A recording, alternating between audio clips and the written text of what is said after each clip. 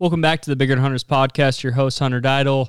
Obviously, the podcast hasn't been going on. Got some things going on. We kind of talk about it more in depth in the podcast. What I will tell you now is that we're going to be more consistent here on out. I got things kind of leveled out, taken care of, and I'm going to have more time to be able to put out podcasts every Wednesday.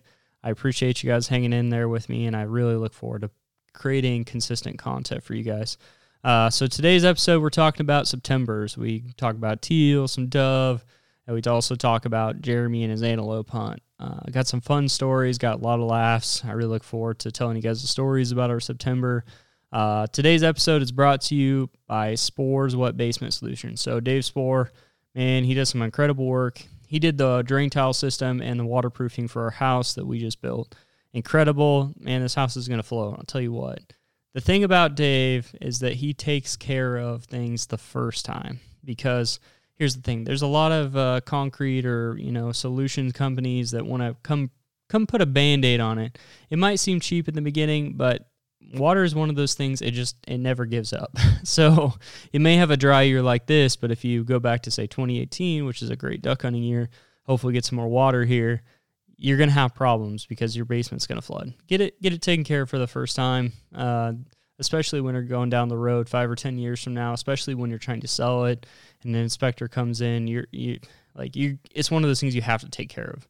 So take care of it right the first time. So the other sponsor of today's podcast is Ben Page of the Foul Front Outdoors.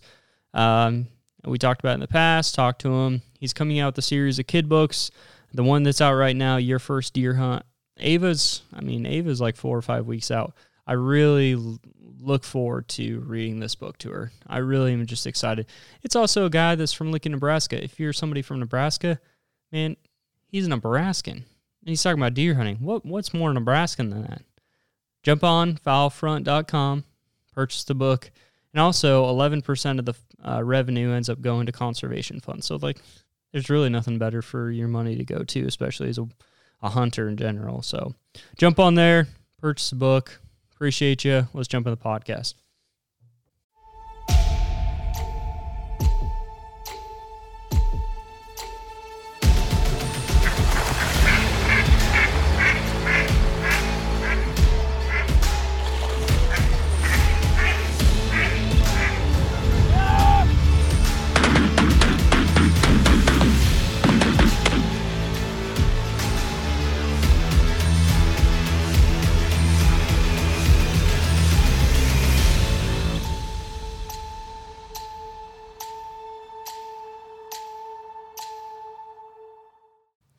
Welcome back to the Bigger Than Hunters podcast. Your host, Hunter Didle, and my co-host, Jeremy.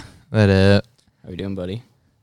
Pretty dang good, and we'll get there eventually, but I'm pretty dang good. How's the YouTube doing? How's the YouTube going this year? As we're going to talk about here in this podcast, the beginning of the season has had some struggles, but I'm getting videos out there. I did the most dove hunting I've ever done. Yeah. Well, I was going to say, you had for September, and as bad as this year was looking to be, you had a good year. Actually, I not on my hunt fish yeah, page, but on my personal, I like to do a monthly update for my hunting season just for my friends and family, and I was looking back at all my pictures. I was like, you know what? I went into September going, this is going to suck. And honestly, I've scratched out a pretty dang good September. And we're into October now. My first week of October has been really good. And we'll get there, whether it's this podcast or the next one. We'll see. Yeah. But, yeah, honestly, I've had a pretty good year so far. And I feel that. I have a lot of videos coming. I've been super busy with work. I've got deer hunting content. I've got, I don't have any more teal videos going up. I only was able to scratch out one. Yeah. But the only real good teal hunt I had, it rained, so. Did you put an opening day one up? No. I mean, that would have been fun to tell the story and everything that happened. But I thought about it. I looked at all the footage I had, and it brought sheer anger into me, and I was like, No. And honestly, it always seems to happen. My first 2 or 3 hunts of the year, because of the way I like to run my GoPros on a battery pack. Yeah. And I was having issues with the cord that I was using. It would come unplugged. I've fixed that now, so I'm not missing anything, but I missed a lot of key parts of opening day. Gotcha. So, but there's a good amount of videos coming. I've done a ton of deer hunting this year. That's something I'm really going to look at trying to improve my videos on. Yeah. And got an antelope hunt coming out. I thought about that at least this last week, and I was like, you know what? I kind of feel bad because, like, coming home and stuff, it's like, if I would at least had a GoPro on, I could have provided. I wasn't going to make a video, but at least give you, like, extra content for your video. Yeah. No, that would be nice because, like, that portion where I was paddling around on the kayak, like, I could see that, but I don't think that I'll get it on GoPro enough. The GoPro was running, but I don't think I will have gotten enough of a good view for it to be worth much. But yeah, that's why I always try and run the GoPro off to the side. I'd like to, one of these days, I'd like to get another one and do like a right in the blind kind of GoPro, but I haven't done that yet. Gotcha. I'll probably upgrade my GoPro this next year, so.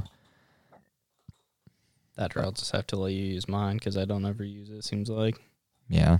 It's not a bad idea. But, all right, let's get into the podcast. I don't know if you mentioned it. So Jeremy's YouTube is HuntFish365. Great content coming out, so make sure to check it out and hit subscribe. Hit like on the video and comment because you love us. I'm trying. Because we love you. Trying to make a goal. We're almost to 600. With the season I'm having and some of the videos that I put out, like everybody loved our dove hunt that we're going to talk about. I got some really good feedback on that one. I'd love to try and approach that 1,000 subscribers by the end of the season. I just need to pump out like 1 million or like 5 or 6 snow goose videos for sure. Apparently, gosh, that one, yeah. I don't know. I felt so dumb for not making more after I saw the feedback that I got on it. Yeah. So, but yeah, you got to think. I don't mean to get off on a bunny trail, but you got to think like how many guys or how many groups can manage to come up with a spot that has the type of spot we had, manage the way that we did, and then also manage to put the spread up, the size of spread that we can. Like, it just doesn't happen other than guys, like, very often. Yeah. There's some clubs, don't get me wrong. But but the video that really kills me that I didn't end up making, dude, if I could go back and get that jump, dude, because the crazy thing is people on YouTube, when it comes to snow geese, love jumps. I don't know why it is. Like, I think it's because of the sheer numbers, and people don't get to see that often. Yeah. But, like, that would have probably been a video. Sorry, I thought he was throwing up. I wouldn't be surprised. That would have probably been a video that would have gotten like tens of thousands of views. I really kicked myself for that one. And I had it with me. I just was like, Jared, no problem to Jared. I mean, we were running a little behind that morning, and he was like, let's go. So I just said, screw it, I'm leaving it. Yep. So gotta love it. Yeah. Right. All right, let's get back into what we're talking about tonight. We're going to be talking about, we're just going to be recapping our September. Where Hunter's been. Well, yeah, I'll get into that. You know what? I'll preface this. It's not Jeremy's fault. It's nobody else's fault but mine. As the listeners may know, I've got a kid coming. It's due in November. We built a new house. I've also got into real estate investing. So I've had 3 massive projects going on at once. Trying to get this house done, get moved in. Mm-hmm. Trying to get ready, get settled, get the baby's room, get ready for baby. And then also, like, that house ended up being way more renovation than we even imagined. You guys did more than I thought you would do. I think that's the big thing. Don't get me wrong, it's going to pay off in the end, but It it's just will. like 100%. it's just been a massive bubble of stress on every level. And so, a mentor kind of sat me down a few months back and was like, you need to prioritize. You need to choose which are your priorities and your time priorities and make your priorities first right now. And it doesn't mean it's not going to ever change. You just got to do it right now and get things knocked out that you can control. And so, the podcast did end up a little bit farther down on the Actually, priority the crazy list. thing is that I was going to ask you this weekend if you wanted me to just take it over for a little while until you're resituated, and then you were like, we're going to start doing them again this week. Well, it's just, I didn't, the podcast I didn't mean for it to go on the back burner, but the way the priority list sat, that was, I'm going to, do the priority list 1 through 4, and then if I can fit 5, great, but I just haven't been able to. And now that, we're moved in, the baby's room's put up, the rental's about done, like, things are going to switch. So, Oh, for sure. other than, like, having the baby and not getting to sleep, I'm going to have a lot more free time. We probably what we just need to do is we need to try and get a couple backups, because those first couple weeks for you guys, Menace. it's going to be terrible. Yeah, we'll be talking about opening day pheasant, hopefully. Yeah, buddy. Yeah, buddy. But, okay, back to September. So that's why we've been gone. It's my fault. I suck. I'm sorry. We'll get back to it. Let's get back to hunting because it's more important. Let's go from opener to opener. Let's go teal. So teal opener, we went out, or not teal opener, excuse me, dove opener opens first on the 1st. We went out. It was all right. I mean, yeah, our morning hunt, me, and my dad killed everything but one bird that came by us. I mean, it's not an issue. I know Dane tried to put in a sunflower patch, and it did not grow. Crazy thing is once we got that rain in like mid-September, they're almost like 5 feet tall now. I'm not even kidding you. The last time I was down there bow hunting, I was like, yeah, seriously, we could maybe dove hunt this in like early October. Yeah. But we shot a few, and then I went out with a couple of buddies later that evening and finished out my limit. Yeah. That was a pretty good hunt. We shot a lot of birds that evening. So I think it works in, I wouldn't really touch too much on opener. Before we get to the really good dove hunt, I do want to hit teal because I think the emotional process in this whole thing really makes a big difference. So let's jump from, so dove opener, okay, whatever. I get excited to see everybody, but I don't really have that much expectation to kill a lot. I'm just happy to be out there. Right. And for me personally, I'd been dealing with so much on time and being stressed about everything that like it was a huge factor for me to just be able to get out there and just like take a deep breath away from everything. Well, that like I got the wind back in my sails and motivation to do teal opener. Mm-hmm. And the other part of that was that the private spot we normally hunt is pretty well dry. I mean, there's still a pond there. Oh, but we never even talked about the lease either. Yeah, we could talk about the lease. The lease, we got it. It's dry. We tried to make some compromises with the farmer. He just wasn't about it, and I have a feeling that he ended up leasing it out to some other poor suckers that aren't going to get to hunt it this year. Yeah, and I'm glad that we haven't done it because at this point, I don't know that. Even if there was water at this point, you might catch some mallards or some big ducks at like the last 2 weeks of October, but then you get in a couple weeks in November and it's going to freeze. We have to get a really good rain, and being a painter that has a lot of exterior work, I check the weather daily, and currently we don't have anything in the future. There's nothing that I would really say that's substantial enough to fill it to the point where I'd be excited about it. So yeah, we got the lease. Super excited. Didn't work out. Not super sad about it because it sounds like he's going to just put it out for bid every year anyway. So if we get a bunch of water and it gets filled back up, we might have an opportunity again, which I hope we do. But honestly, at this point, with our opening day success, I might just take that money to travel. So we won't get into get too far into that. Good God, No, dude, she's had some bad ones. It's disgusting. Dude, you think that was bad? Holy that fart God. was bad? Dude, she was farting like that all the way back. Oh, all the way no. back from the Sandhills. In, enclosed truck. It was awful, dude. I don't know what her deal is right now. Oh, my goodness. Okay, so went back in our sales. I didn't even know if I'd go out for teal, and we were like, Well, we were both talking about not even doing it, and then Brad came up with something. came out the MVP move. Yeah. So Brad was out scouting. I was planning on scouting Friday night to find something. Brad called me about midday Friday and was like, "Dude, I got a spot public. There is a crap ton of teal out here." I was like, "Oh yes, like this is great." So I ran out there, looked at it. Okay, this is exciting. So everybody's like, "Okay, full mobilization. Get a few guys, go out there. We're gonna get there." And this is the first time I've ever done this, which is surprising. We showed up at like 8-9 o'clock. Yeah, me and Hunter went out early, got our spots. Yep. Which for me is pretty much the normal. I mean, I like 4 or 5 years ago when it, the first couple of years I duck hunted, no one really did the whole camping thing. No. But then it was like at some point there was a switch. Duck hunting actually honestly started to get really popular again, especially with the college age people.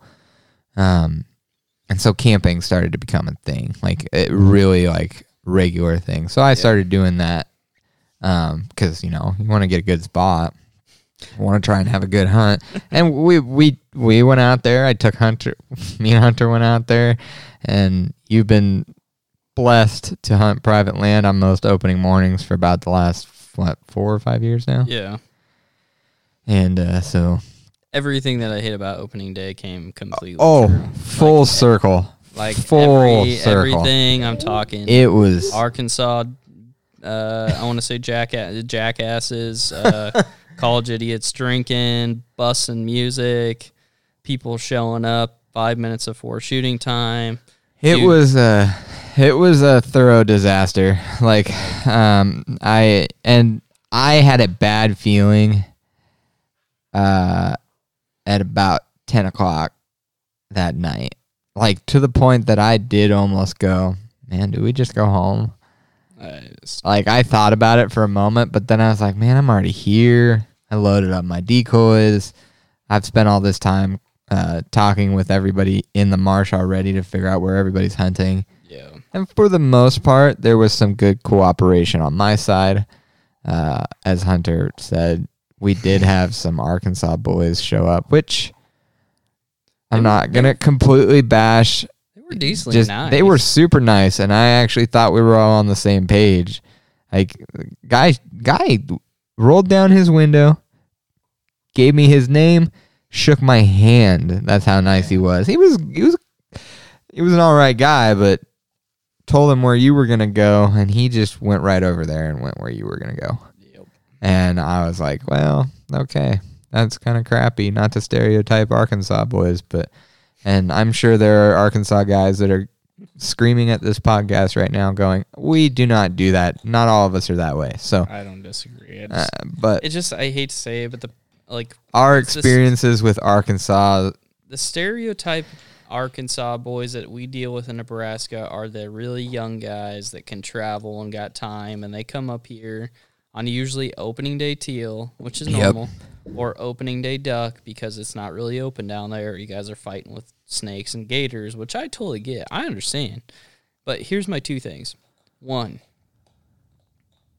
they, like the younger guys, we all know how younger guys stereotypically tend to be. The other part of that is y'all give us northerners shit for going north, but then y'all go north. Right. It's funny how that works. So, let's all agree to that we just like to go north. It is what it is. I am glad to see people traveling and duck hunting. That is part of the sport. Really? You like to see Missouri boys turkey hunting? Actually, the Missouri boys are the ones I get along with. I do struggle with Arkansas boys when it comes to turkey hunting. But that is because I witnessed somebody poach one this spring that was from Arkansas. I have no problem. Whatever state. I want you to hunt here. It's just, it is frustrating when you get into people that you're trying to talk to and they do that crap. And that was my biggest issue with that situation. There was like 4 groups standing there figuring out where everybody was hunting. They rolled up at, like 11 o'clock. There's probably already too many people for the marsh. Yep. We told them honestly, I was like, hey, you might go find something else. I even pointed them towards a different marsh. That they probably would have had better success. That they actually, I know they would have probably had better luck. Yeah. But, let's work through this. So we get there like 11 midnight. People start rolling in from every freaking county. And it's crazy. There's everybody. So there was one group that ended up getting the spot that Brad wanted, which, it is what it is. There's another group on the other side that we kind of wanted. Okay, it is what it is. And then we're camping out. Everyone kind of gets along, and about midnight, everything goes south because there's just people just coming from everywhere. Yeah. So I end up going over, parking where I'm going to hunt at, walk straight out. So midnight, like right after midnight, you can set your decoy. So like snap at midnight, get out of the truck, get over the fence, start heading to my direction where I'm going. This is my second part with the Arkansas boys. I'm not going to say exactly that I know, but they were in there before midnight. They just didn't have their lights on. Yeah, at one point I had looked at their trucks and I was like, no, it looks like they might have gotten out. About 11:30, I started seeing some lights over there, and I had a feeling. Yeah. So they definitely got out there before midnight, but it is what it is.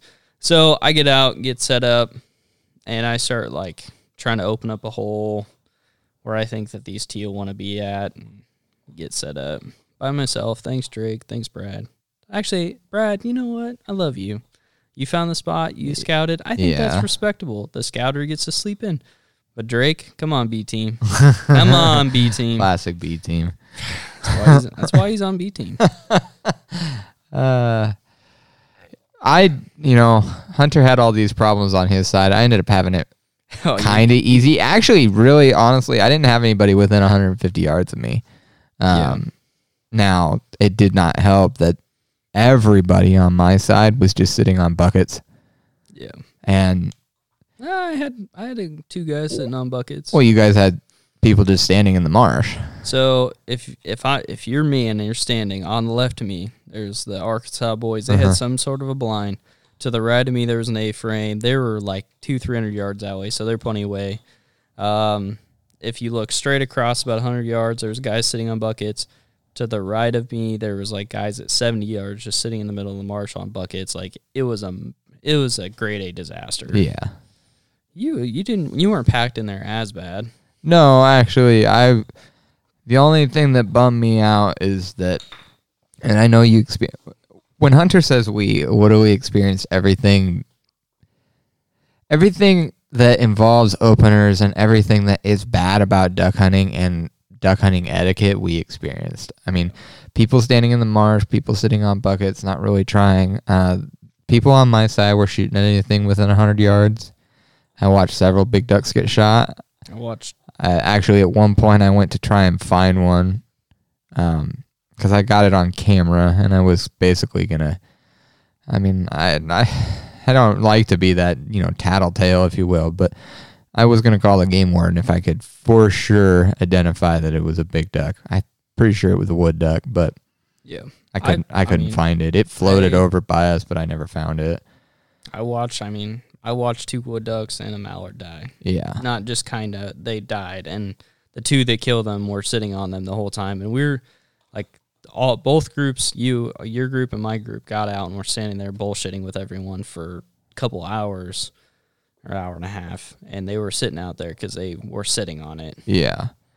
I'm amazed that we didn't see the game warden there. I don't know if he had a heyday at another marsh or something, but I don't know. And this is something that I really want to get into because this is really, of all the things that went on, this is what pisses me off the most.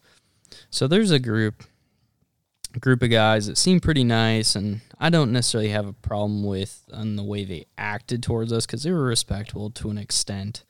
But there's some behavior that really pisses me off when it comes to opening days, and this is happening. This happens almost exclusively opening days. Okay, I get it. Number one, you're excited. Number two, you want to have a good time with your buddies. Number three, like, you know, you're really wanting to get going with the boys and, like, cut loose. I get that. Yeah. To an extent, I get that. My problem with this is, and it happens exclusively on opening days, and that's why, like, I almost skip opening days because I hate this so much. But you show up, and there's a group of younger gentlemen that are out there that think that this is a tailgate. Yeah. This is a Husker tailgate, and they're basically, they're not sorority, fraternity dudes, like pseudo-fraternity dudes for hunting instead of tailgating and being frat bros. Like, you show up, they're shirtless, they're drinking beer, they've got cornhole, and they're just, this is, okay, I get all that. Having a beer, fine. Having 2 beers, okay, I get that. Having a 6-pack and being wasted, you're just stupid. Number 2, like, okay, if you're going to be that and be stupid, and it's going to be safety for yourself, okay, whatever. You're going to be dumb, that's your problem. My biggest problem is when you're blaring music. Yeah. That pisses me off because that just ruins it for everybody. And the reason why I say that is because as soon as light came up and it was shooting time, I personally watched at least 300-400 teal leave the marsh. Yeah, no, and it wasn't even at shooting light. It was about 15 minutes before. Almost everything on my side lifted and left. Yep. And you know, I'm all for enjoying opening days as well. I always try and enjoy it with my buddies as well. We had like food. we had we fun. Had a beer. We talked. But I completely agree. I mean, that was the first time I'd ever heard somebody blare music. Now, I will say I have set decoys in the marsh before, listening to music on my phone. Yeah. Right there, like sitting in my waders. I've done that, but to throw up a boombox in the back of your pickup, basically, and I mean, I was 400 yards away from these kids, and I was singing along to their songs. Like, I knew what they were playing. Like, you don't. I opening morning when we were playing, I had George Strait playing. I had my waders. I was in there. It's real low, just enough for me to hear, but hell yeah, have a good time. Yeah. Like we do that all the time when we're especially picking up decoys. We tend to play music. Yeah, exactly. I mean, we're getting out of there for the day, but at midnight, and it's not like they just played while they were setting up the decoys. Periodically, it was playing through the night. Yeah. And that's why I do think that everybody in there would have killed more birds that day. But all of those birds that got up and left, they had been jumping between 2 public marshes that were about half a mile from each other. And it wasn't but about 20 minutes to a half an hour when those ducks left, you just heard the other marsh just light up. Man, all morning too. And they just waylaid them. That wouldn't have happened. I sincerely don't think that would have happened if those guys weren't like that. Yeah. But that's one of my biggest problems. And like another part that I want to touch on, like, I'm sorry, something like alcohol and guns do not tie together, and I don't know why. I am not a big fan of it. I've already once in my life almost gotten in a fight with somebody who was drunk in a parking lot of a marsh before an opening day, and that did not thrill me. I was not amused. Especially since, I was being respectful. And my problem is, because this happened on opener, if the sheriff comes through and somebody's running around the group and basically being like, hey, don't get in your truck or hide yourself, you've done too much. You've gone too far. You've drank too much. You shouldn't be there. You should get yourself a ride home. Because the reality is when you're staying up all night like that, I unfortunately would strongly believe that half of those guys went into the marsh drunk. Yeah, they did. And that bothers me. Like, that's unsafe. It's illegal. And, I mean, it's just not okay. I mean, we sound like we are complaining about opening morning and all the people around us. I want people to go. I knew there would be a ton of people in that marsh. It's a very dry year. They only pumped so much, and there's only so much that held water that they did pump. So everybody was concentrated. I mean, no joke, there's 50 people in a quarter section marsh. Yeah. I mean, in that you do the math, at least in Nebraska, quarter section is 160 acres. 50 people, that's a crazy amount of people. And, it's a quarter section marsh, but not all of it had water. I mean, that's just the property. Yeah. And so, like, that really gives you an idea as how many people were in there. Well, like, okay, let's take away the factors that, like, at this point I think is really not okay, but is a part of opening days, right? Take out the drinking, take out the music, the idiocy. The opening day of the Arkansas boys basically going to my spot. That's just normal. Okay, I get it. It's annoying, but it's just a part of hunting, especially public land. You take out the alcohol and take away the music, it is what it is. I wouldn't have been mad. I would just been like, I mean, these guys are idiots on buckets, but at the same time, like, the sky busting and the setting up close to each other, it would have annoyed me, but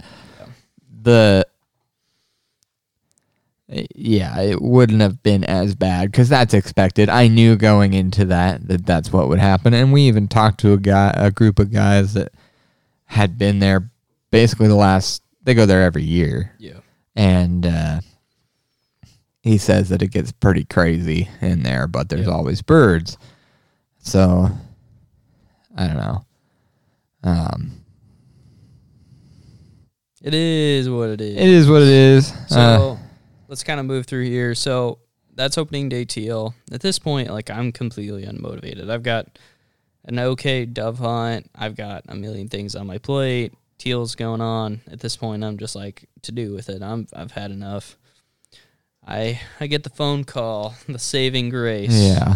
So I get a phone call from Jared, Eastside Jared, and he's like, I'm gonna change your season. I'm like, what are you talking about? Like, he's like, I'm gonna show you what dove hunting's really about. I'm like, okay, like, I figure there's teal or not teal. I feel there's doves around, like. Yeah. What I will say about this year as a general, there was a lot more doves than I've ever seen. Yeah, personally. And I shot probably twice as many doves as I usually shoot on any given year. So he calls me up and he says, okay, we got this field that's outside of town, just outside of town. He's like, I've been mowing it. He owns a mowing company, and they mow parcels of land that they're going to develop, but they haven't gotten there yet. So they'd done all the dirt work. They'd mowed it. Well, there's a lot of natural grasses that ended up seeding out just perfectly on time to where there was like, I'd hate to say it, like, put it this way, but there's like thousands of doves. Thousands. Well, I mean, there's a reason that I going into it because Jared and Dane had hunted that place already once. Yeah. And so we knew it was going to be good. So he was like telling me on the phone, he's like, you're going to see like flocks of like 15 to like 30 doves. And I'm like, okay. Like, Jared's always very truthful about his scouting and what he sees. It's just one of those things that I've never in my life, like, even kind of experienced something like that. I've seen like a flock of like 3 or 5, like, and that's on a power line. Like, I've never seen anything like that. So I couldn't even know what to expect. So we go, Jeremy and I, we go, and we drive up in this field, and we're just out in the middle of this field right outside of town. Like, there's a house, there's a housing complex right across the road. Yeah. And I'm like, oh, okay, like, we'll see how this goes, you know? And next thing you know, light comes up. I will say, it was kind of slow to begin. I was surprised by that. It was slow but consistent. Yeah. And when Hunter says slow for this hunt, we're seeing 1s and 2s, but they're kind of consistently coming through. It's like every 30 seconds to a minute you see some. And then that was the 30 minutes before, right at shooting light. That first 15 to 30 minutes was that. And then like about sunrise. Oh my goodness. So if anybody's interested in seeing the hunt, I did make a video from it. I'd literally name that video "Are We in Argentina?" Because if you ever think of like a dove hunt in Argentina, which is a very popular thing, like people go down to Argentina and they'll shoot 1,000 shells a day. Yeah. And shoot 150 doves. I don't even know what they've got like 15 different species of doves, and they're out of control because not enough people hunt them.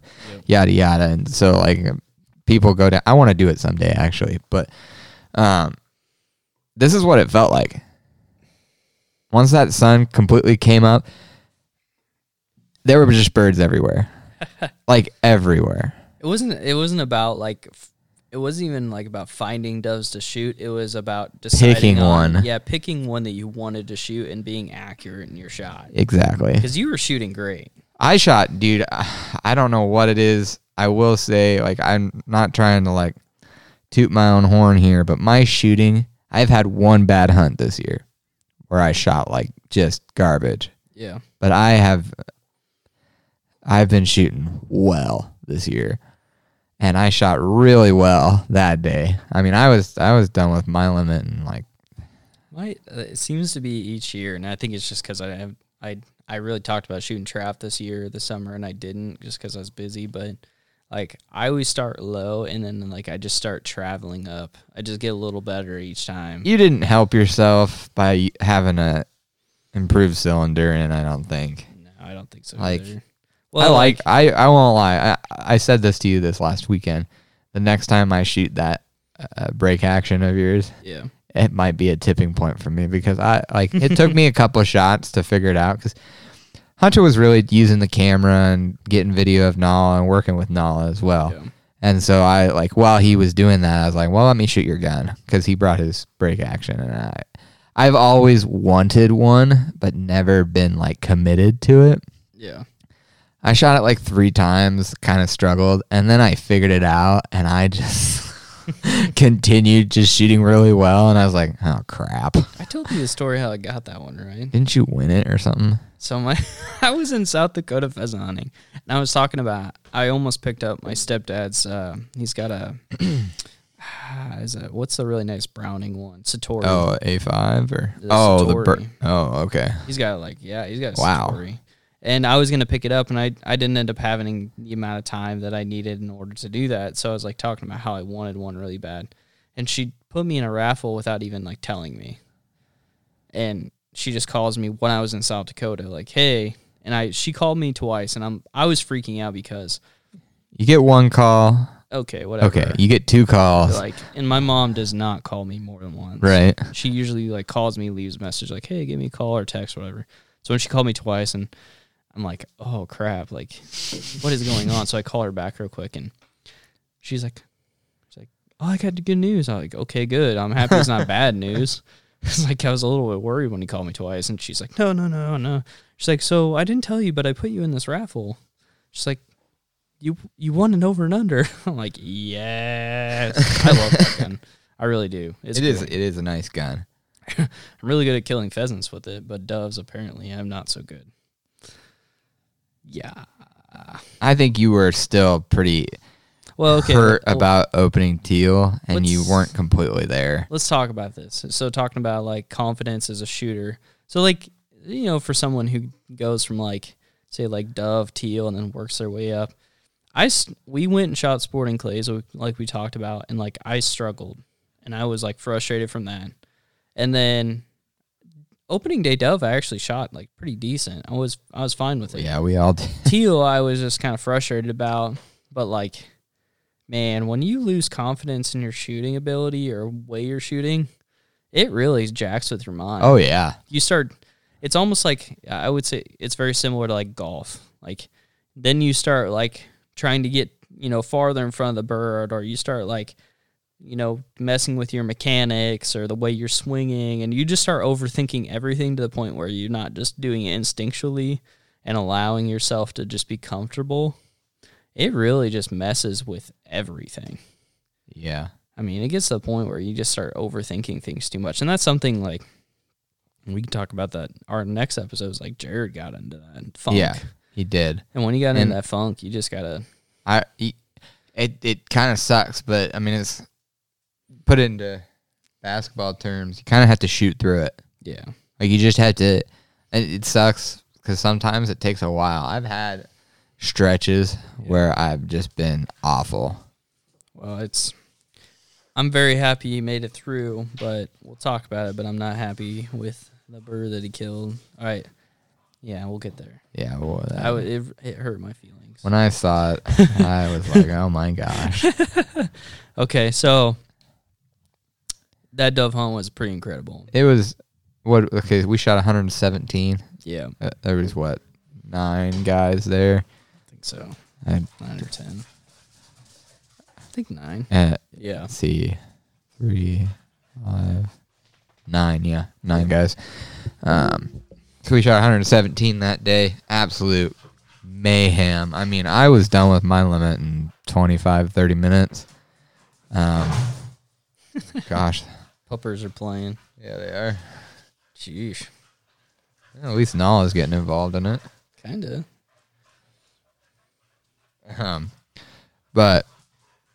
And I was able to take some video of Hunter and Nala, which actually I kind of liked doing that. Yeah. I keep wanting to buy that lens you have. I just haven't. Which one? The 85, the bigger one? No, the 24-70. Oh, yeah. I really, because I don't get me wrong, I love taking the long distance, telephoto pictures, but that, I don't know, the close up stuff has always been fascinating to me. I just like it because it's a nice medium lens. You can get stuff in the blind, then you can get like a little bit farther out. I personally like it most for like lifestyle videography. Yeah. And it's got enough. Jeez, they're going crazy. It's got enough funk to it to where it's really like it's got a lot of mobility to it. So I needed to get away from everything this weekend. I am disappointed that I didn't take video or photos just because it was just so beautiful out there, and it was just... I wish you... We'll get there. We'll get there. I wish you'd stay with me Monday, though. Yeah. Literally typical waterfowl mood, fog, cloudy. I mean, I was able to take, like, the kind of pictures that I like from hunts like that with just my phone. Yeah. So, but that's a different topic. But so that's opening day dove. Teal. Sorry. Argentina. Dove. Dove, teal, Argentina dove hunt. I think that finishes it for that part of it. I think the next one would be antelope, wouldn't it? No, I had one really good teal hunt. I went on a couple more after that. Me and Dane went on one. We had an okay hunt. We had some guys walk right in front of us 20 minutes after shooting light. Just classic public land stuff. And that was a Friday, too. It's not like it was even just, like, straight up the weekend. My goodness. Dude, Deuce is about to get it here in a minute. He's the one that instigating everything. No, it's Dakota. She came flying down the stairs at them. She's a puppy, though. That's normal. I know, but it doesn't matter to me either. But, yeah, the one with Dane, we shot 3 or 4 birds. It was good for him and Boone to get out. Boone did pretty well, actually. He didn't break, which was good. Yeah. I got that video up. Somebody did comment on it at the end of the video. I was like, Boone was trying to eat one of my ducks. And so somebody commented, is like, is he trying to eat your duck? And I was like, yeah, he does that from time to time. Goofy little dog. But did have one really good teal hunt that I wish I had. Uh-oh. Oh, I think somebody's got to go potty. Hit the pot. We're going to pause it, and then we'll get back. Ooh, we're back. Everybody had to pee, so had a pee break. All right, so you're talking about that teal hunt. Yeah, with your parent or with your dad, Terrell. Yeah, had one good teal hunt. Me and Terrell really wanted to get out. We had a wedding to go to that weekend that we were involved in. Boo. Is what it is. Ended up making the most of it though. So we went out to Old Faithful. Had some good hunts there. I scouted it and saw some teal there, but I was not prepared for what we ended up seeing. I'd seen some, and we had a really good cold front coming through that weekend, and it was raining. And I didn't get it on video because of the rain. For about an hour before, not an hour, about a half an hour before shooting light, as we're sitting there waiting, it poured on us. I mean, we got wet. And I've done those hunts before, but it was worth it. Once the rain let up, which I should have just thrown. I had my GoPro with me. I should have just thrown it on, but it rained off and on, so I'm glad I didn't. Yeah. Started with, I saw like 2 or 3 teal, and I was like, okay, well, we might kill something.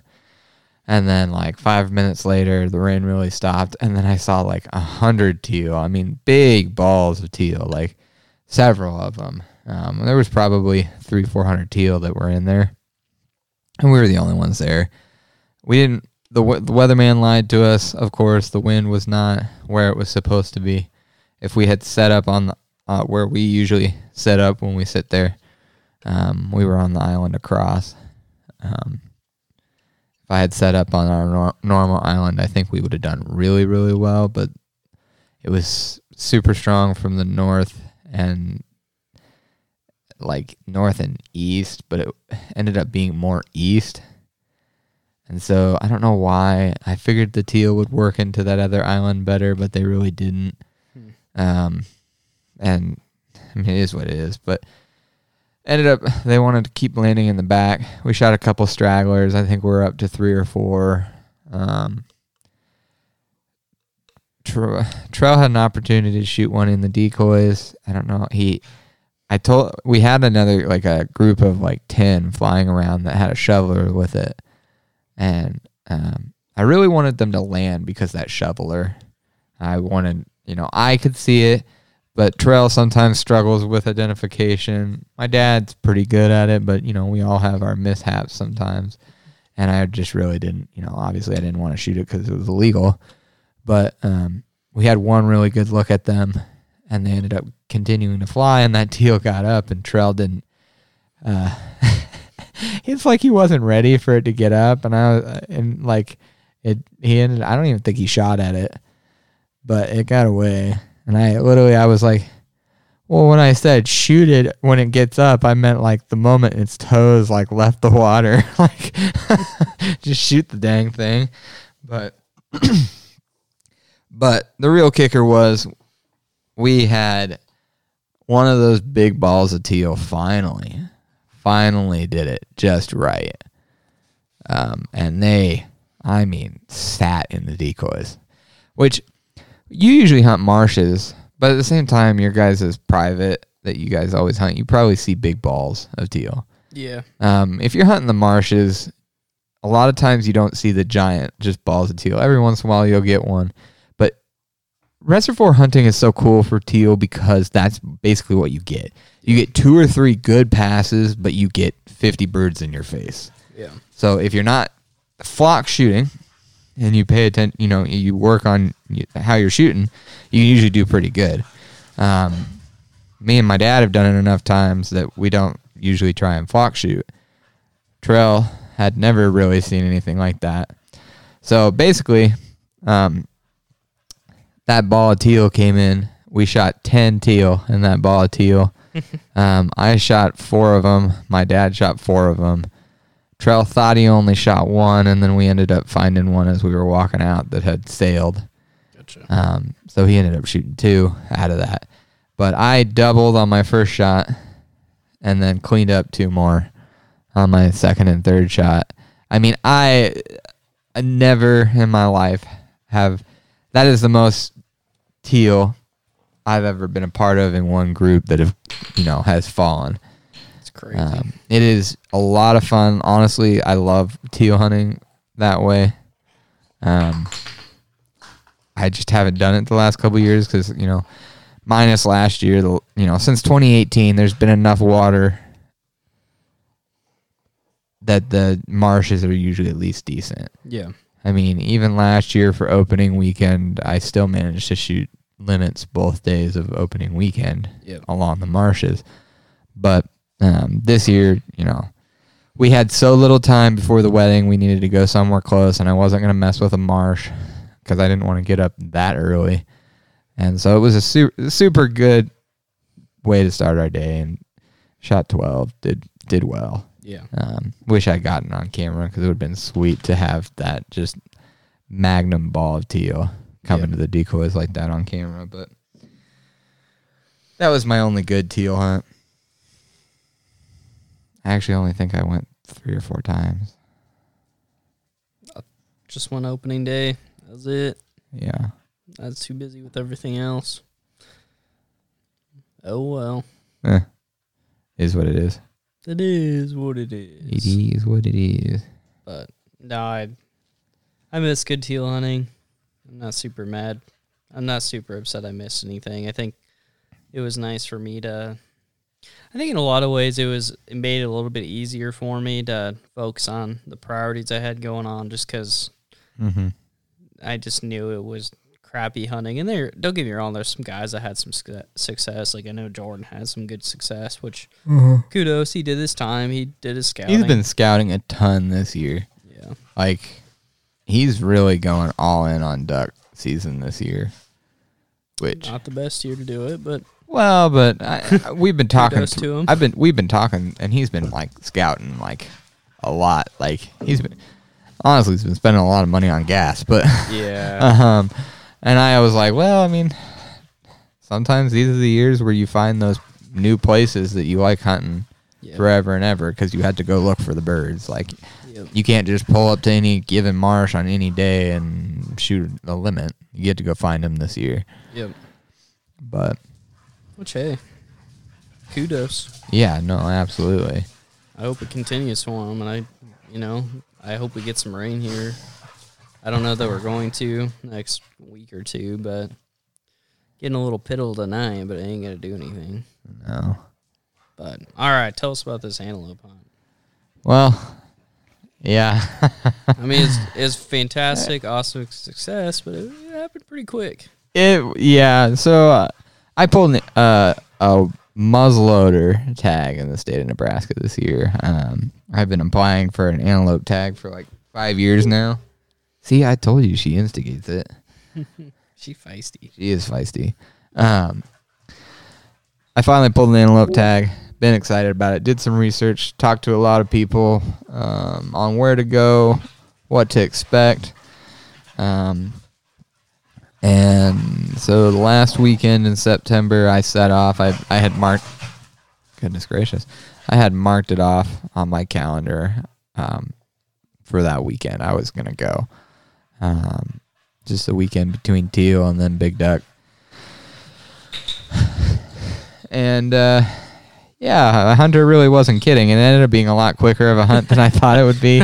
I literally left on a Thursday and didn't plan on coming back till like the next Tuesday. And I told myself, because I'd never shot one, the big thing was just shooting one. Obviously, I kind of wanted it to be a buck. Didn't matter size. It wasn't either sex tag, so if I had had an opportunity, I would have just shot a doe if it had come down to it. I wouldn't have cared.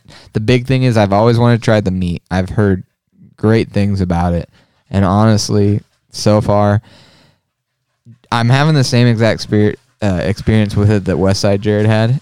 Because when I came back, I talked to him, and he was like, the tenderloins are really, really, they were kind of which is odd. Yeah. And he was right. My tenderloins were chewy as heck. But everything else was really good. And that backstrap I made I don't think you had any of it. You kind of missed out. It was really good. I actually do. I'm actually sad that I didn't try, but that's all right. I got more. I'll bring some over again. I was like, I was not there that night. That's we fine. ate, and I was just like, we're talking to those dudes, and I'm like, I'm just sitting there thinking, like, go away. You did want to go to bed pretty bad.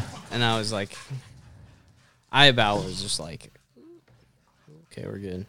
Dakota about took out the cords. I almost was like, I'm just going to go to bed. But Yeah. I didn't want to be rude, but at the same time, I should have just went to bed. But so I woke up Friday morning of my hunt, first morning of the hunt. I took Dakota. It was just me and her. We had a fun little time. She's gotten really comfortable in the vehicle, which is good. First little camping trip with her. That was super fun. We got in late, so we slept in a little bit. By a little bit, I mean like sunrise had come. Like it's not like I got up early and was like, oh, I got to be to this spot. No, I got up, took my time, ended up breaking down camp in case I decided to move areas after, driving around and looking. Because basically everybody I talked to had said, just drive around until you find them.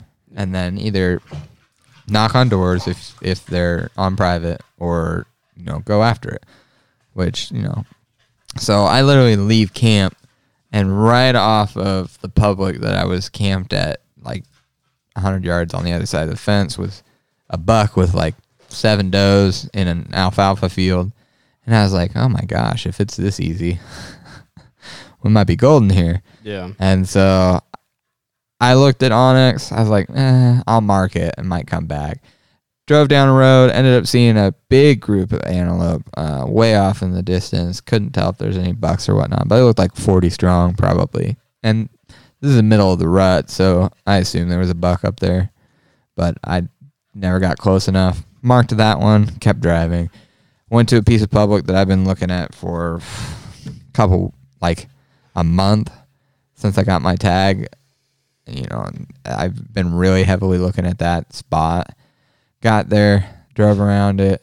200 yards off of the public, there's this buck, big buck too, actually, with about 30 does. And they're in this little ag field. I watched them for an hour and a half, hoping that they would. The only place that logically in my mind made sense for them to go was back onto the public.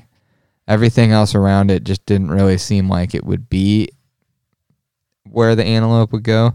But they ended up just chilling in that field. And I watched them for about an hour and a half. It was kind of cool. I kicked myself. I wish I'd done a little better job of getting video of it. But this buck was just chasing these does around. Like he was herding them like a sheepdog. Because he didn't want them to go anywhere. I mean, it was his group of does. Yeah. Antelope act a little more like elk in that they have a herd of cows or does, whatever. Watched him for a little bit, and I was like, at this point, it's like 9:30. I've seen 3 groups of antelope. I was like, man, I should just keep moving. And I had no problem with knocking on a door, but like I had like 4 or 5 other pieces of public that I was like, man, I want to go look at these, and see if there's antelope on them, because I thought it would have been really cool, no matter the size, to shoot one on public land in my home state. A tag that I've been waiting for a while. It didn't matter the size of the buck to me. I just wanted to shoot one on public land if I could. Ended up driving to a couple other spots. Didn't see anything at them. And then I finally started headed towards this one spot that, it just made sense. Real, 1,400 acres of land.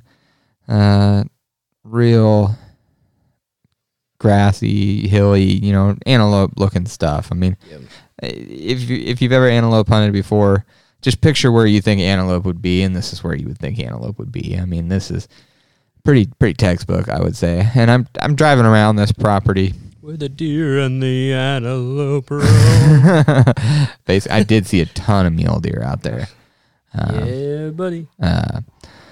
But driving around this property, was coming down the road, and there's like this valley. A bunch of fingers feed into this little draw valley. It looks like an old creek bed or something. And up on the top of the hill, I saw what looked like antelope. Ended up being a rock face. And then I just kind of was looking around, and down in the bottom, I saw 2 does standing there. And I was like, oh, sweet. And then I saw a third one standing there. And sure, like I literally saw it, and I was like, oh, that looks like a buck. Whipped around, got a different angle, looked at him again. I was like, man, I'm pretty sure that's a buck. Like, he was, at this point, like, probably 600-700 yards away, and I was looking at him through my binoculars, like, so I could just barely make out his horns, like, between his ears and whatnot. And I was like, man, I'm pretty sure that's a buck. And I basically, at that point, like, I made the choice. I was like, you know what, I'm gonna go, I'm gonna get everything ready, I'm gonna go scout. Scout. I'm gonna go put a stock on these, try and get closer, get a better look. Yeah. So I got my muzzleloader out. I hadn't even loaded it or anything yet. So I loaded it, made a little video about what I was doing and started heading that direction. And it worked out perfectly. Where they were sitting, like they were in the middle of this draw, or like right off the creek bed, but with the way the wind was, I had a really strong, like 30-mile-an-hour wind that day. Dogs. My goodness. At least I know she's going to sleep good tonight. Dakota does instigate it. She does. I told you. She messes with Zeus enough to get him to run around in circles, and then he just runs. Yep. And Nala just kind of watches it like you guys are idiots. Pretty much. But I had a really strong wind that set up perfectly for the way I wanted to come in on these antelope. And so I was able to get to this little point to get a little closer. I cut the distance well in half, and looked over the edge. I couldn't see the does anymore, but I knew exactly where they were. Like I had literally like basically taken a picture of it to make sure that I knew exactly where they were when I got up there. Because sometimes those rolling hills can be a little hard. Hi, Dakota. I'm sorry. I'm getting like distracted by the dogs. Yeah, see, now you want water again, but I'm not interested in getting up. Got to that point, couldn't see the does anymore, really couldn't even see him, and I just threw up my binoculars, and I was looking, and just through this little, like, sage bush or something, I don't remember, I could see the top of his ears, and then I could really make out his horns. And I was like, oh my gosh, it is a buck. And oh my gosh, he was in the perfect spot wind-wise, and he was looking the opposite direction of the way I would have to come in. And on top of that, the way I was going to come in, I was going to drop. He was bedded down. So I was going to drop low enough below him that none of them could see me. I mean, it just literally, like, was perfect. The wind every once in a while would kind of shift towards them, and I was a little worried about that. But I knew if I could break that, like, 150-yard range. Like, I've shot a lot of deer with my muzzleloader. I'm pretty comfortable with it. And so I have no problem shooting to 150. Now, the wind did worry me a little bit for that kind of a distance. So I knew if I was closer to 150, I probably was just going to have to let it go. Yeah. But ended up stalking in. I put up a camera to try and get the angle or, get me if I got an opportunity. And I stalked down, started to come up over the ridge that they were over. Yeah. And I kept, every once in a while, I would range how close I was to the next ridge where they would probably run up to.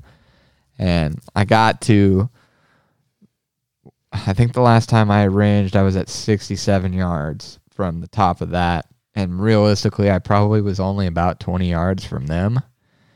And I kept kind of sneaking up, and his 2 does came up the draw and popped out. And I was like, okay, there's the does, but where's he?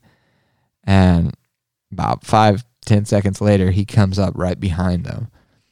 And I was like, oh my gosh, it is a buck, 100%. It was by no means giant. I think he's like 10.5 inches tall or something like that, which in the antelope world is by no means, I mean, it's not a big antelope. I mean, a big antelope's like 17 or 18 inches or something like that.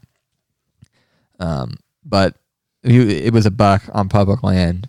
I was going to go for it. The only problem I had with it where he came out, but where I was, with the shooting sticks I had, I could not get down, or else I would drop below the top of the ridge and wouldn't have a clear shot. And so when he came up, I knew that immediately. I put my gun up, put my muzzleloader up, and he came up behind his does, and one of his does was directly behind him. And they just stood there and looked at me for like a solid minute.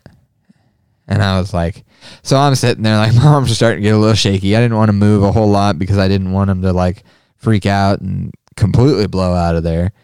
And I was like, oh my gosh, come on. And finally, his does moved to the right and he moved a little bit to the left. Gave me a decently broadside shot. I pulled the trigger. I settled, pulled the trigger. With a muzzleloader, didn't matter how much wind there was. There was a lot of smoke that came out. Like, you shoot a muzzleloader, it takes you a second to really realize. It's like if somebody flipped the lights off real quick because of the amount of smoke. And so, like, everything in front of you is totally different until that smoke clears. And, like, as soon as the smoke cleared, I dropped him in his tracks. I mean, I just literally... I just started freaking out. Like, I saw him on the ground, and like in 30-mile-an-hour wind, if somebody had been up on the road, they would have heard me probably screaming for joy. I mean, I was freaking out, and I during all my excitement, like. There were several people that kind of wanted to come on this trip with me, but it didn't end up working out. Terrell's got his wedding coming up and, needed to work. You've got house, baby stuff. Westside Jared was going to come with me, but it didn't work out into his schedule. Dane was getting close to harvest, so he wasn't able to go. Yeah. I had so many people that wanted to come and enjoy the hunt with me, but it didn't work. And my dad was out of town and it just didn't work. So as soon as, moments after I shot, in midst of all my excitement, I brought out Snapchat and I just was like, I just sent one of those Snapchats. And Trell's the one that got me the most, honestly, because he messaged me back almost immediately. He goes, "Are you kidding me? First day? What?" I was like, and then I sent a video of me being like, oh man, everybody says antelope hunting's so hard and the antelope's in the background. And now I can hear some people already, yes, I had a muzzleloader, yada, yada. But I will say, I could have shot this antelope with my bow. Yeah. I mean, now, in the wind that we had, I wouldn't have dreamed of doing it. If it was a calmer day, I would have shot this antelope with my bow. I ended up ranging back to where I was standing. It was 46 yards. And for an antelope, first stock I'd ever put up on an antelope, a lot of people would probably say that's really, impressive. Yeah. And yeah, I'm straight up hooked on antelope hunting. Actually, already me and Jared are talking about doing archery next August. Yeah, it's an early season. I don't know. I'd be interested and I'd want to go. I'd do muzzleloader though. I know the tag's harder to get, but I would. Well, that tag that I got, you definitely should put in for it. Okay. Dakota down. She wants a beer.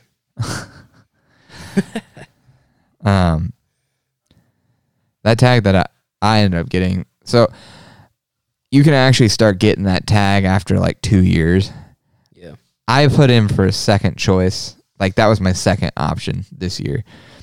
It was the first year I put in a second option. I just was like, look at how big. Like the tag, I got the prairie muzzleloader tag, so it's a mat. Like it is all of the state except for one small corner up in the northwest, and like so there's like you'd never cover enough ground. I mean, by the time you would cover the entire state, if you can't get one landowner that'd be like, oh yeah, go kill whatever one you want. Yeah, it'd be shocking. Or if you could, you could find one on public land. But so I would apply for that one if you want to do a muzzleloader. Or I mean, just start putting in for the rifle.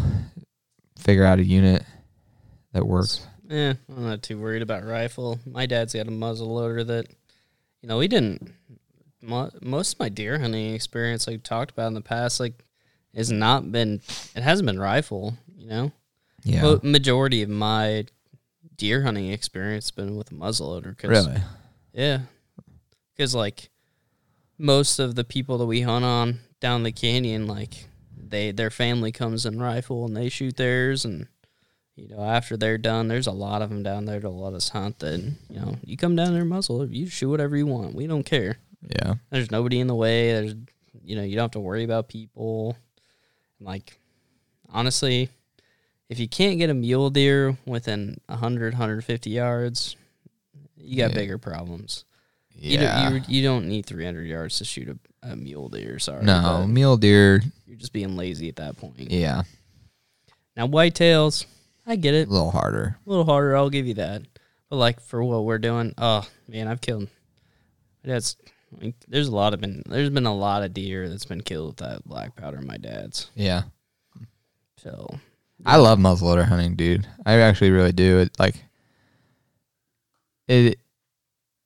It's the perfect medium between archery and rifle hunting. Yeah. Because, like, you still have to get within a distance. And now, obviously, you can stretch that distance to probably 200 yards really easily if you have the right equipment and you know your gun well. Yeah. But, realistically speaking, that 100-yard mark is where you gotta try and get to. Oh, poor Nala. Oh, here she goes. But no, yeah. So, but that's something I'd like to do. Yeah, the antelope.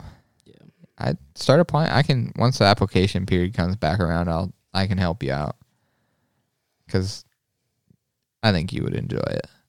It is a fun little twist. I think you could even learn to enjoy the archery aspect.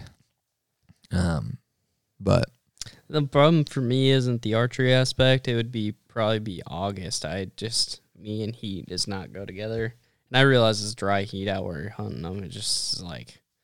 No, I agree. I'm usually the same way. I don't like the heat. Yeah. But I will say after this year, like I've talked about doing that archery, and that archery tag is good for like I think it goes till the end of the year. Oh, really?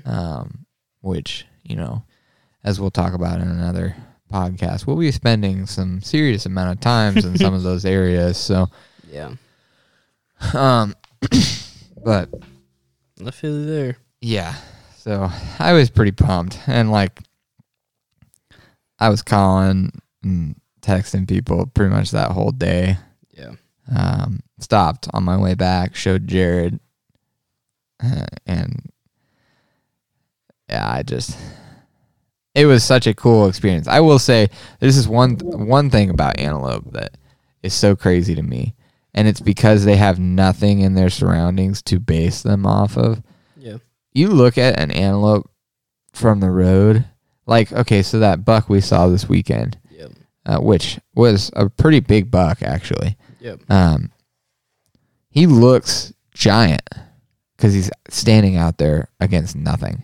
He looks like I would say he's similar to like a eastern Nebraska white-tailed doe.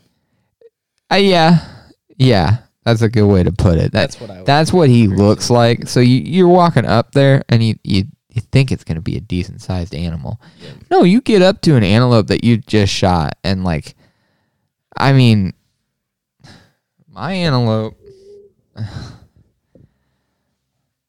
They remind me of like a Great Dane. A really big dog is about the size. I mean, that antelope, he weighed all of, I think after dressed, he weighed all of 100 pounds, maybe.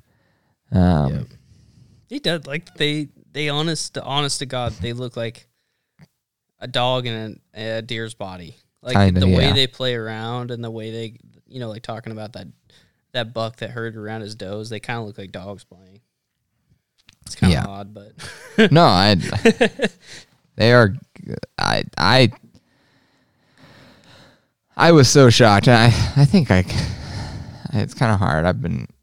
I'm making a video out of it kind of currently. The wind in the video is gonna make it a little less quality than I'd like, but it is what it is. But when I stand over the antelope for the first time, I literally go, I was like, oh my gosh, it's way smaller than I thought it would be. But I was jacked. I wanted to do an antelope hunt for a long time. I just either never pulled the tag or never gone out of state for it. Yep. It's kind of crazy how hard some of the really good, like Wyoming, for instance, is a pretty good antelope state. And there's some units in Wyoming that you need like 13 points to get a tag, which is ridiculous, but it is what it is. But that pretty much finished my September, my early season. Yep. I've done a bunch of deer hunting, had some successes in ways and some negatives, but probably I'm sure at some point this year we'll do a podcast on our deer hunting. And hey, leave a review and make sure that you entice or motivate Hunter to do this. This last weekend, he actually talked about getting a deer tag and doing some deer hunting. So have you told Dane about that? I have not told Dane yet. I'm surprised. I figured. Well, we had such bad service that I just didn't. Yeah. But I need to tell him that. Well, like, I guess for me, I'm tend to be a forward thinker on a lot of things, but with everything that's happened in the U.S. and I mean, you got to think everything's downstream. So you got to think, you got the inflation that's going on. Dakota, no. You got the lack of crops, especially in Nebraska, across the state. The drought that's going on pretty much through the Midwest. Well, most of that feeds. I mean, even especially like Western Nebraska, man, it looks horrible. And that corn feeds cattle. Well, if cattle don't get the feed they need, just everything goes up. Just food prices are just going to continue to skyrocket. And so I was looking at my freezer last week, and like I've got a decent amount of beef in there, but I was like sitting there thinking, I was like, you know what? Like I do kind of like the reason why, and I've told you this in the past, like the reason I have kind of quit deer hunting is because Shay just is not a big fan of deer. Or she got kind of sick of it. Yeah. Because like when I moved to Lincoln, I was broke, and Shay's brother had killed some deer, and they had it in their freezer, and so it was like free meat. Why not? Yeah. Like I thought it was meat, so she got sick of eating it. I just think that I'd like to kill a doe. I'd like to go down there to Dane's and go kill a doe, and then grind it with a bunch of bacon, and away we go. Yeah. If she doesn't like it, whatever, I'll eat it. Make it my pre-made meals, and there we go. Yep. Win-win. So yeah, I've thought about it. We'll see. It's just a time thing, but we'll see how things play out. Yeah. But all right, I think that finishes up our September. What do you think? Yeah, that's pretty much all I got. So that's going to finish off this podcast. It's September. Next podcast, we're going to be talking about opening weekend of duck hunting. I'm just going to tell you right now, you're not going to want to miss that because there's a lot of funny stories in that, and it just gets better and better. So you're going to want to hear that next week. So next Wednesday, make sure to hit the Big Red Hunters podcast up and check it out. Since you love us and you made it this far in the podcast, make sure to rate and review us. Really appreciate it. Helps the podcast get out there. I appreciate everybody, especially the loyal following that is tuning in today, just from me being kind of out of the podcasting game for the last month and a half. I appreciate you guys' patience, and I look forward to getting back to the podcast. We're going to be doing the big deck one. We do have a guide and also a guy that loves to do habitat management for pheasants and upland game. He also has an opinion on grouse in the state, and so we're going to be doing a podcast. His guy's name's Payne, so we're going to be doing that one. Look forward to that one and going from there, and then we'll be probably looking into about deer season at that point. So I'll be looking forward to hearing from you and Brad and Jared, because you guys are flipping spots this year, so yeah, curious about your guys' experiences. I gotta get on a hunt with Brad so I can talk. We can talk about that. Yeah. So, all right, everybody, appreciate it. Have a good night, and we will talk to you later.